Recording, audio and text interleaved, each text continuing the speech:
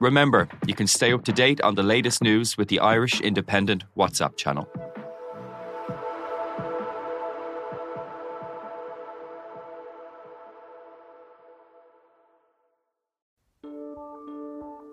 Seachtain, an Indo as Gaeilge. Táim I mon iireachta I dhéanamh teacht ar a chorp, agus súlagam amach an seo gur féidir é a chur in uig ceart lena bhaintir féin. Scialtaí, fis, tuirmí. Tá sé dochreite nach bhéadach ara I gcóir na meáin an cheist sin a eáil. Bhí an tálam a gnám go raibh áthacáir na reachtam. Iadach sé táirn go raibh an áthacáir san I list dúthal agus go minic freacht gcóir a clig sar ducha sin éachair. Ná ní bhín ann dardarach sé sin. Bhín marabh. Seachtain. Find us on all the usual podcast platforms.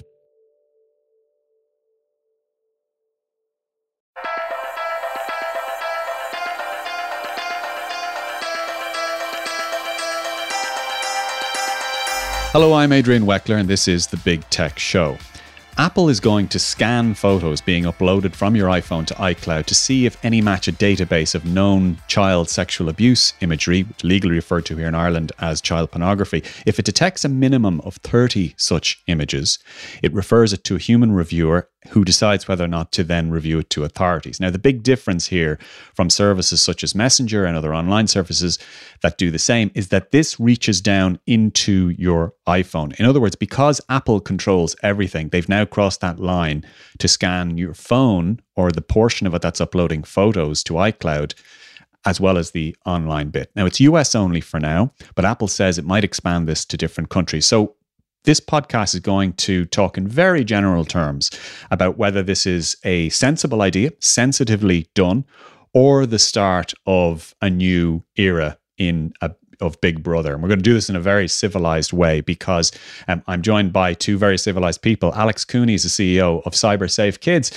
and Elizabeth Farries is former director of the Irish Council of Civil Liberties, who's now assistant professor of digital policy at UCD. Elizabeth, if I could start with you, from a privacy and a civil rights perspective, is there any problem with Apple doing this? First of all, thanks for having me on. It's great to be here. Yes, there are concerns raised with Apple's approach. And I should say at the outset that this form of cryptography is not new. Other companies are doing it. Apple's move here is surprising because they've really described themselves as a holdout, as a defender of privacy and personal data. That's how they sell their iPhone in many ways, as being an absolute defender of that privacy. We'll get into that in a minute. Yeah, so I mean, it is a communications and branding issue, and it's been a disaster for them in the last week. I mean, that's why we're talking about it here, is people are so incensed that Apple is doing something that others are doing. What Apple is doing is slightly different, though. They're creating what you call perceptual hashing on the device itself, and from a policy perspective, from a public policy perspective, that's a problem because this tech is a giant black box. You can't look in it. You can't see what Apple's doing there explicitly. So back to your question, I think more broadly speaking, there is a concern about breaking aspects of encryption or privacy for a whole host of rights that don't just include privacy. I mean, there are risks to giving access to our information from the perspective of data protection. We need to protect banking information, our phones, health information, things like that.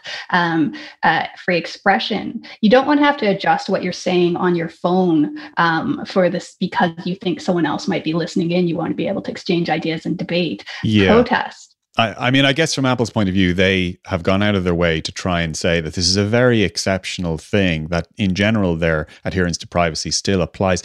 But I suppose there is a broader issue, and that is, we do sometimes make exceptions to our commitment to privacy when it comes to things like safety and security, don't we?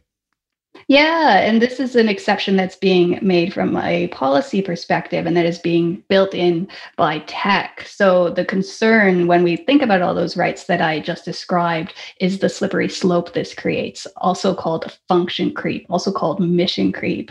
Like, what happens if you're sharing protest images that are against a government that has a problem with that? Or what happens if a government is deciding that you're sharing images that they deem are misinformation, more more autocratic regimes. Like, so the Greek fires, for example, there are Greek hashtags out there saying "Save Greece," and the Greek government is seeking to prosecute some of those hashtags on I mean, to be fair though, isn't that a very different order of a thing than child sexual abuse imagery? Well, I mean, like, distilling it down to the child sexual abuse material specifically, that's not a hypothetical either. We're seeing what's happening with tech deployed initially to fight child abuse material online already being deployed for other reasons. So what I mean is tech originally built to detect CSAM has now been repurposed to create a database of terrorist content that companies can contribute to and access for the purpose of banning. Ultimately, society might decide that that is a direction that we want to go down. Well, if society makes that decision, then it needs to be subject to due public process. And that's not what has happened for Apple. What's also remarkable about what Apple has done here is that they didn't consult external experts from civil society. And that's really surprising, because then they would have been given the feedback from legal perspectives, from rights perspectives, and also in terms of the tech solutions they devised about whether or not this was the best way forward. Alex, if I could just bring you in here. You've done an awful lot of research, really good research on just how kids in particular use their device. And I'll come to that in a bit. But would you not be worried that this might be, as Elizabeth describes, a bit of a mission creep, that Apple has shown that it can, and in some extreme circumstances will, reach down into your iPhone, and that as good a cause and a reason as protecting against CSAM is, that this is now basically a barrier breached? I mean, we welcome this move because we feel it's really important that better safeguards are put in place and that big tech companies are playing their part. You know, we've got to remember that a lot of these environments were designed with privacy at the center, but they weren't designed with child safety at the center or user safety in general. So it's like they're having to try and retrofit their systems in order to ensure that, you know, children have a safer, more positive experience. So we feel that a lot more needs to be done. We all know that the issue of child sexual abuse material is growing. We've seen the numbers during lockdown. It's growing exponentially, and that is frightening. And we need to be doing a lot more technically and otherwise in order to clamp down. Where I would agree with Elizabeth is that it needs to be much more transparent. It needs to be regulated. We need to know what's going on. So there shouldn't be all these questions and these debates. Like, you know, if you think of something like the banking sector, you know, they offer privacy. We trust them. We know that our transactions between us and the bank and the bank and the retailer, that, you know, those transactions are safe, and yet the environment is going to be scanned for fraud and other sinister activities. So, you know, we have a level of trust there because it's well regulated, it's well audited, it is a transparent system, and if anything were to go wrong, you know, it would be well publicized. We do not have that same level of trust in the tech industry because it isn't regulated. It isn't transparent. You know, I think what Apple is trying to do is important, and they've given some reassurances. And their head of privacy came out and gave an in-depth interview, and he talked about, you know, there won't be breaches of privacy. This won't be a backdoor. You know, banks do offer this safeguarding of their backdoor, but it's just not well regulated overall. So it needs to be in that context. Yeah. I guess, and you used the word regulated, and that is related to one of the fears around this. Regulation comes from society. At any point at any time of the year, I could point you to a dozen senior politicians in this country and other countries who think that part of regulation should be getting the tech companies to, for example, provide a security backdoor to things like iPhones and devices. There is a substantial amount of public opinion that would back that as well. And the question here is whether Apple has gone over the line to go into your device. And what I mean is, for example, if they're doing this now, if they're partially going onto your device in a very specific way to try and detect photos that are being uploaded to iCloud, morally, what, from a child protection point of view, what is the argument against just going onto your iPhone? If you hold child sexual abuse material on your iPhone, Apple have demonstrated that they can go in and scan for it. What is the moral difference between doing that on your iPhone and just waiting for you to upload to iCloud?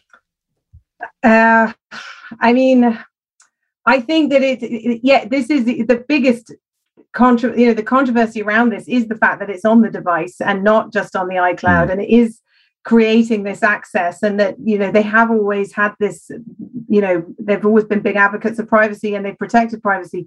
I suppose I'm looking at it from a child safeguarding point of view. So for me, this is a positive move. They are going to contribute. This is, there are obviously... Yeah. I mean, that's not a trick question, by the way. I mean, that is also from the genuine point of view of in protecting children. Now, Apple kind of answered that question in their own term. They said that no, the distinction they make, the reason they'll do it when you're uploading to iCloud but not onto your iPhone, even though they could, is that your iPhone is yours. You bought your iPhone. That is your device. From their point of view, if you're uploading it to iCloud, that's a service that they control, and that's kind of in their position. And therefore, the child sexual abuse material comes into their actual ownership or domain, and that's the reason why they scan it and detect it there. So they've made a distinction. So they are still maintaining this idea that even if you use your iPhone to store child abuse imagery, they won't go in and scan for it. But I guess this whole issue brings up some of these larger issues of, if a company can go in and detect that in a somewhat privacy respecting way, should they do it?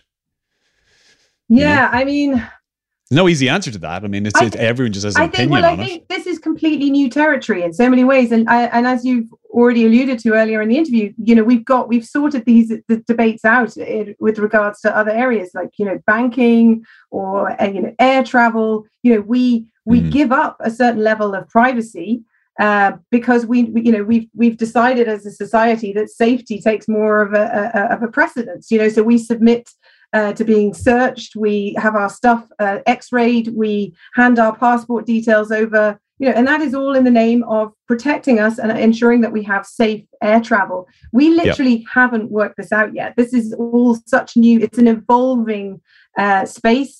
I think, the point I made earlier around having to retrofit is a real problem. They're trying to, basically make it a safer environment whilst also maintaining their profit levels. So it is a challenge for tech companies. What we need is this much more regulated and transparent proposition, so that we aren't questioning. We also need a consensus among ourselves. That's one of the most difficult things about this whole area. I've always thought, from years of reporting on it, there isn't actually really a neat consensus. There's always an uneasy consensus about what we will allow. I mean, Elizabeth, I'm going to give you one of the really hard ones. The difficult overarching moral and philosophic question here is, does your privacy on a phone ever, or, in what circumstances will it trump illegal activity, such as the horrible act of storing child abuse imagery? Because that's actually kind of what we're talking about here. Yeah, privacy rights have limited limits. Privacy rights are limited for reasons like state security, public interest, health matters, protection of children. But the limits can only happen in ways that are prescribed by law. So policing bodies, for example, can't conduct generalized surveillance of people's private communications in the hopes that they might stumble across illegal activity. Well, the Americans do. I'm sure the Brits do as well. I mean...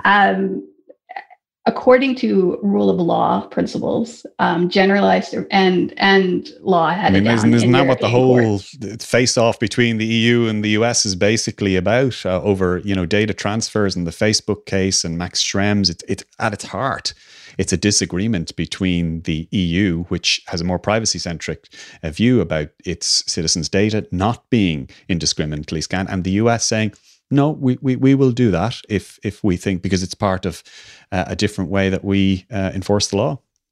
Well, okay. I mean, to sidestep, it's interesting that you would describe it as a face-off, because I think when it comes to CSAM materials, there's a relatively there's a level of alignment between the EU and the US. So the European Commission plans to allow law enforcement agencies to pursue technical solutions to encryption in order to detect CSAM. The European Commission wants to expand its targeted lawful access of data on our private devices. So that's very much in line with what's happening in the US. Senator Graham has put out the lawful access to encrypted data bill. We're seeing consensus on either side of the pond with respect to CSAM. That the question is that the best approach? And so, I mean, Alex, on the one hand, I hear you coming out in support of the specific Apple technology, but on the other hand, you're expressing concerns about unintended negative consequences because of the lack of regulation that Apple is exposed to. If it were, for example, a public governing body, and we just have to keep those unintended negative consequences in mind. Will the tech do something it's not supposed to? Will it hurt our rights, undermine our security, start to be used somewhere else by more autocratic governments? Will it be inaccurate? Will it create false senses of security for parents despite the inaccuracy? Will it put special interest groups at risk? There are a whole host of questions that were not resolved by Apple prior to putting this out.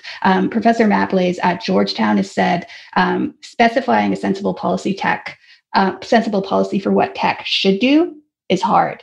Implementing it securely is even harder. And we've already got experts who have come out and said what Apple could be doing better with this tech from a tech perspective, but also from a policy perspective. I think many of us would agree, I'm sure you would, Elizabeth, that once you start dabbling with encryption, you start providing limited access to authorities into formally encrypted services, that kind of the game is up. I mean, you can try and control it to an extent, but largely speaking, once encryption is broken, it's broken. I think maybe the question that is emerging here, and that always emerges in these discussions, is even if giving these new controls to police forces or governments or civil authorities, even if that results in some other bad things, if it, the specific ones that you mention, is it worth it to protect kids and to protect against SAM? To me, that is kind of the essence of this. I mean, we can try and search for perfect technical solutions, but it doesn't look like we're close to finding one. So ultimately, we end up having to make balanced choices. You're asking me that? Yep. I mean, I don't even know if it was a question. I think it was just a remark. Matt Greens at Hopkins has been in the media a lot about this, and he said, why would they build this technology if the ultimate end result wasn't, if the intention wasn't to break encryption for further purposes. So, they're saying it's only going to do this. It's only going to do this in a specific way, but we can't really take Apple at face value, given the privacy attached to their own tech and given they've broken their previous promises with respect to data protection and personal privacy. Now, just to rephrase what you said about how to go forward, like, we can't look at this as like, isn't this better than not trying to help children? My point here is I absolutely think CSAM is an abhorrent social problem. What I'm saying is we need to build policy that does the best work at protecting those children. And in doing that, we've already seen technical improvements suggested for Apple's app that are more narrowly tailored. Let's limit this tech to photo sharing. Let's move the on-device system off the device to remove risks of security breach downstream. And then on the policy end, we need to look at deploying more robust digital policy processes in the beginning, which means producing data about efficacy and risk attached to this tech. And that means bringing in the people that know what they're talking about to advise Apple before it deploys it, because that level of in-depth policy discussion will possibly pose different questions and send us in different directions in terms of how to tackle this harmful problem. I think I'll ask you the question that I may have asked Alex already. Where's the great distinction between on-device and off-device? Where's the distinction? Yeah. I think it's the distinction. The distinction is that's the communications disaster for Apple. I think the theory is like, yes, the private companies have access to the cloud. Yes, they're going to take your photos, they're going to scan them, they're going to hand them over to authorities, they're going to like harvest your data and sell it to commercial companies. But if you have a device in your pocket where you can consent as to whether or not that stuff goes to the cloud, that's the line. Your device is your own. It's your own private space. But it's your own, and it's your own private, even if you hold CSAM on it. But see, the way you pose that question makes it very difficult to answer, right? Yeah, no, it's not a trick question.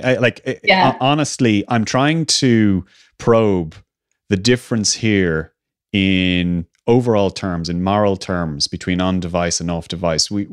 I understand very clearly the distinction that Apple makes and that many others make in terms of the sanctity of your device and versus the cloud. Because you're right, we've given up so much in the cloud already. We kind of expect our stuff to be scanned one way or the other in the cloud. We don't expect it on our device, and that brings up dystopian fears of 1984 and all the rest of it. But from a moral point of view, from in terms of rooting out CSAM, I'm not sure. I don't see hugely the difference between on-device and off-device. I just think you phrased that so well. Like, I think there are incremental moves towards that dystopian future where no private space is your own in our online world. And Apple's capitulation here to government pressure represents yet another step forward. It doesn't mean it's not already happening. It doesn't mean other big tech corporations aren't already scanning data.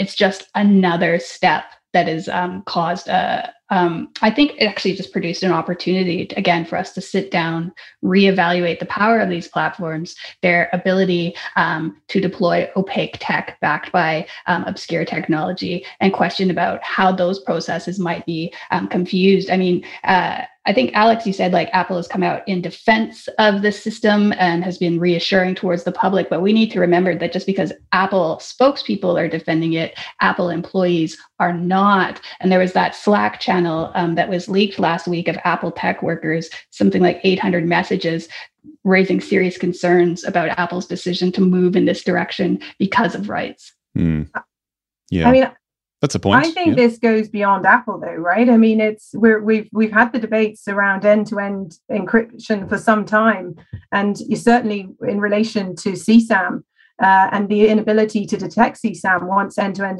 encryption is put in place. And the concern is that more services are going to go down that route. And to me, there's a real concern that it's a little bit of a step back from responsibility. It's I look at big companies like Facebook, and it makes it easier, quite frankly, to it's less hassle for them to be able to step back and say, well, we're respecting users' privacy, and we're putting that as the sort of central purpose of this service, and we want our users to trust us. But in fact, we know if we take something like WhatsApp, which is obviously already end-to-end encrypted, we know loads of children are on it. And it frustrates me enormously that it won't, for example, come under the new Online Safety and Media Regulation Bill because it's considered a private communications platform. And yet you can have up to 200 in a group. And we know that children tend to use it in a group. So the concern is that there is a lot of stuff being shared in those channels that then can't be detected. So I actually think we need to we need to broaden it out from simply Apple, and we need to think again about this balance, because at the end of the day, it does have to be a balance between privacy and safety. We absolutely haven't got it right. Privacy is upheld higher, I'm afraid, because it's already built into the very design of a lot of these products over safety. And so for me, a child who has been sexually exploited online and whose images and videos have been shared, that is probably one of the worst breaches of privacy that an individual can experience. And it will never, that is something that will haunt them probably for much of their lives. And we know that this material circulates the darknet. It's virtually impossible to remove. It can reappear hundreds of thousands of times. I mean, this is what NCMEC is, the National Center for Missing and Exploited Children. So I suppose I'm feeling myself getting heated up here, because I think we are talking so much about privacy at the expense of safety. And of course, there is a huge role for privacy, and we need to get it right. But the balance is completely off center at the moment. Sorry, go on, Elizabeth. I had a question, Adrian, for Alex, just based on this. I don't mean to derail the conversation. But before I pose that question, I just wanted to say I do a lot of work and advocacy around image-based sexual abuse, and was involved in the processes in Ireland in putting criminal legislation there in memory of Dara Quigley. And so I understand the deep affront to dignity, to safety, in a way that has lifelong consequences. It's an absolutely horrifying social problem. Alex, you had mentioned the other day that in addition to deploying tech like from Apple, there were a host of other solutions and options that needed to be exercised in partnership with that. And I was wondering, would it be okay, Adrian, if Alex shared some of those again here now? Yeah, sure. Yeah, go ahead, Alex. So these are alternative ways of tackling this problem. I don't know if Alex said they were alternative, but maybe something that could happen at the same time. Can I join your question to my question to Alex? Because Alex, just one thing I was going to ask you is, we're seated here today talking about Apple, and we're talking about, you know, what the tech company could or should do and what we should do, and was the responsibility of this company, that company. Isn't there actually an onus on us as a society to actually legislate for this? Because one of the deep frustrations for me in reporting on Facebook, Google, Apple, Twitter, TikTok, Snapchat, all of these companies, we're all expecting them to take a moral and a regulatory lead themselves in many cases. And we're not prepared to really get into the nitty gritty of saying, no, you can do this and you can't do this. Do you know, like, if, for example, the balance is skewed at the moment, in your view, a little bit too much toward privacy over safety or child safety at the moment, you know, aren't we a sovereign country? Can't we do something about it? I mean, I think we are trying to do something about it. I think this is, you know, and 2021 is proving to be a really interesting year in relation to these topics that we're discussing. I mean, Apple's come out with this announcement. Google came out with an announcement last week. TikTok earlier in the year. Instagram last month. This is the year where changes do seem to be happening. And I think it is in the context of regulation coming down the track. I think this is an industry that knows that things will have to change. They've had enormous power, enormous influence, But we've let them. We have sat back and we've let them. And the accountability is not there. And that has to change. You know, that isn't right. You can't think of any other major industry which operates in the same way and has the same level of power. So that does have to change. But maybe we don't know what we want. Maybe there isn't actually a consensus among ourselves. Like, we take legislation like the GDPR, for example. That comes into law. We talk about the pluses and the benefits of that all the time. That's something that came from, you know, collectively through Europe, but also through European directives. But in Ireland, for example, we don't really legislate that much for issues like this. I think this is, as I said earlier, it is new territory, and it's taken us decades to get things right. If you think of something like road safety, you know, it took us decades to put in place the legislation, the public awareness campaigns, you know, all the things that the industry buy-in, you know, those three things coming together: legislation, public awareness, industry buy-in, make all the difference. You know, it means that we can expect a safer experience on our roads. We know how to behave on the roads. We know, you know, there's clear red lines in terms of crimes. Industry has to put certain safeguards, and it's all competitive. You know, so if our safeguards are better than yours, we're going to sell more cars. You know, that took us decades to work out. You know, we're trying to rush through all these changes because the digital environment has moved really fast. And, you know, in addition to that, you know, policy is changing. You look at something like the General Comment 25, which has been adopted by the UN Convention on the Rights of the Child, which is basically saying children's rights online are the same offline, you know, which then puts an onus on all those countries that have signed that convention to uphold those rights in the digital environment, to protect those rights. There's an onus, a greater onus on government, there's a greater onus on companies. And I think that's why we're starting to see these changes. But I think it's not surprising that we're caught up in this confusion in many ways, because we haven't quite worked out what we should. As I said, with the airline industry, you know, we've worked it out. We've decided this is more important than that, and therefore we're willing to do, you know, would submit to this kind of invasion of privacy in order that we're safe. But we haven't quite worked out this balance. And I suppose for me, it's the retrofitting of the safety. That's wrong. This needs to be built into the very design, along with privacy. and along with that transparency, so that, companies like Apple coming out and making these announcements, there is a trust that, they know what they're doing. They're going to, like the banking industry, it's going to be regulated. That backdoor will be secured. It won't be easy to manipulate. Of course, To be fair to Apple, we should be fair to Apple here in the sense that compared to most of the big tech companies, they have a reasonably decent scorecard on trust and safety. Well, relatively, yes. Relatively.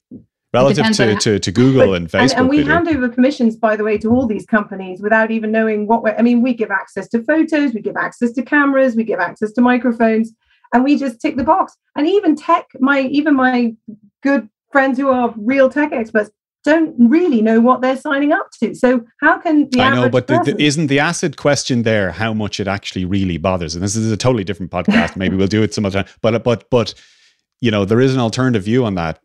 That is, yes, we keep swiping. Yeah, sure. Oh, yeah, no problem. But actually, how much does that actually really bother us signing all that stuff away? Because the proof is in the user figures. Like, how many people actually use Signal or Telegram in Ireland? Not many. Right. And I've been keeping track of this for a long time. Oh, I'm leaving Facebook. I'm going to go to Instagram instead. Oh, I'm definitely leaving WhatsApp. No, you're not. Because all your friends are on it. Nobody leaves WhatsApp. Yeah. Like WhatsApp is now the infrastructure of Ireland. Forget about Facebook and Twitter. WhatsApp. There's no community association or parents group or sports club that doesn't have, a WhatsApp group. And, the stuff that comes out from time to... Anyway, we're heading way off topic here. But I take your point. Absolutely, I take your point. I'm just wondering, to what degree should we shine the mirror back at ourselves in terms of saying, well, that company is terrible, or that that practice is terrible. We could actually legislate for it ourselves if we were so moved. But can I just? I know you're probably I'm dominating, talking too much here, but I would say that we don't know. We don't even know what we're handing over. So how do we know whether we mind? If you look at something, well, you could look it up. I mean, listen, and I'm not saying that terms and conditions and pages are, I know that they're written in a way to try and bamboozle us, and sometimes they're all caps. And they're pages. I mean, you couldn't expect. Yeah. You're supposed to write them for an audience of 12-year-olds, and that clearly that is not happening. But also, you look at something like the digital age of consent, going back to GDPR. And, there was this huge debate in Ireland at the time around what it meant and, the implications. It was completely misunderstood largely. People thought it was about whether or not a child could have a smartphone, and at the end of the day, are those companies still collecting that data and advertising to the under 16? 100% they are, because there's all these other terms and conditions that we weren't aware of. Well, your survey, which I often quote, the CyberSafe Kids survey from late last year, 82% was at the figure of 8 to 12-year-olds have a social messaging or social media account, up from 65% the year before. And that was a survey, I think, of 2,000 kids. That was our Safer Internet Day. We're actually about to, in 2 weeks, launch our next load of data, and I'm not going to say the number here, but it's high. It's high. And these are all under... but that doesn't happen in a vacuum. No. That doesn't happen. They're not tricking their parents. Their parents know. Most of the parents would be you give your kid, your 11-year-old kid, a phone or a tablet. You see them on Snapchat. That's not happening in isolation. So we need to be honest as well with ourselves about where we are as a society and civilization in dealing with, because sometimes the argument is from two polar extremes. There's one crowd in a mid-market tabloid, ban smartphones for anybody under 16. Absolute nonsense, right? Absolute hysterical nonsense. And on the other extreme, there's kind of, no communication. There should be no exception to any bit of privacy ever at any point, which is also extreme. And it's a nonsense in terms of, how to run a society. There has to be sometimes some security checks and balances, but we're trying to figure out what the balance is here, right? Elizabeth, sorry, you've been cut out of this conversation for the last 5 minutes. So, Adrian, if I understand, you're asking that should we explore legislating solutions to this problem? Yeah, I pose that as a frustrated aside in terms of us always running around after ourselves and debating ourselves, and politicians kind of sitting back and go, well, don't look at me. I haven't got a clue about all this tech stuff. I mean, politicians are making moves, as we discussed. But I mean, I think the way you framed it is sort of like a good way to look at it. We have to think about legislating encryption backdoors. That's dangerous. Encryption underpins all our secure transactions, health, banking, messaging. It's also a pillar of democracy. The UN High Commissioner says it needs absolute protections. Legislate, Apple's tech. I mean, we don't actually know what it looks like. It's in a black box. It's hardly even tested. Legislate that Apple do something about the problem. Again, that's so vague that you can't really put that burden.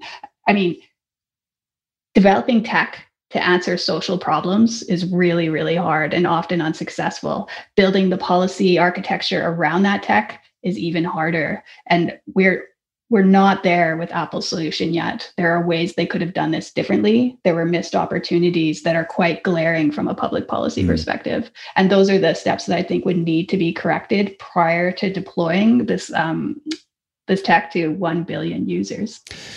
Guys, I was going to have a whole other question about age verification, but we've run way over time, even though it's a podcast. I know that sounds weird, but we have. But I'd like to thank you both very much for a very interesting and spirited and civilized discussion there. Alex Cooney, CEO of Cyber Safe Kids, and Elizabeth Farries, Assistant Professor of Digital Policy at UCD. And my name is Adrian Weckler. This was The Big Tech Show, and I'll be with you at the same time next week. Bye-bye.